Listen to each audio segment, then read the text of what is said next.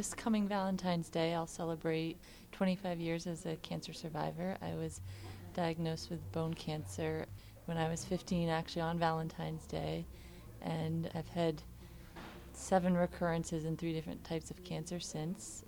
But I guess the story I'm hoping to tell is one of not the difficult parts, but the kind of resiliency.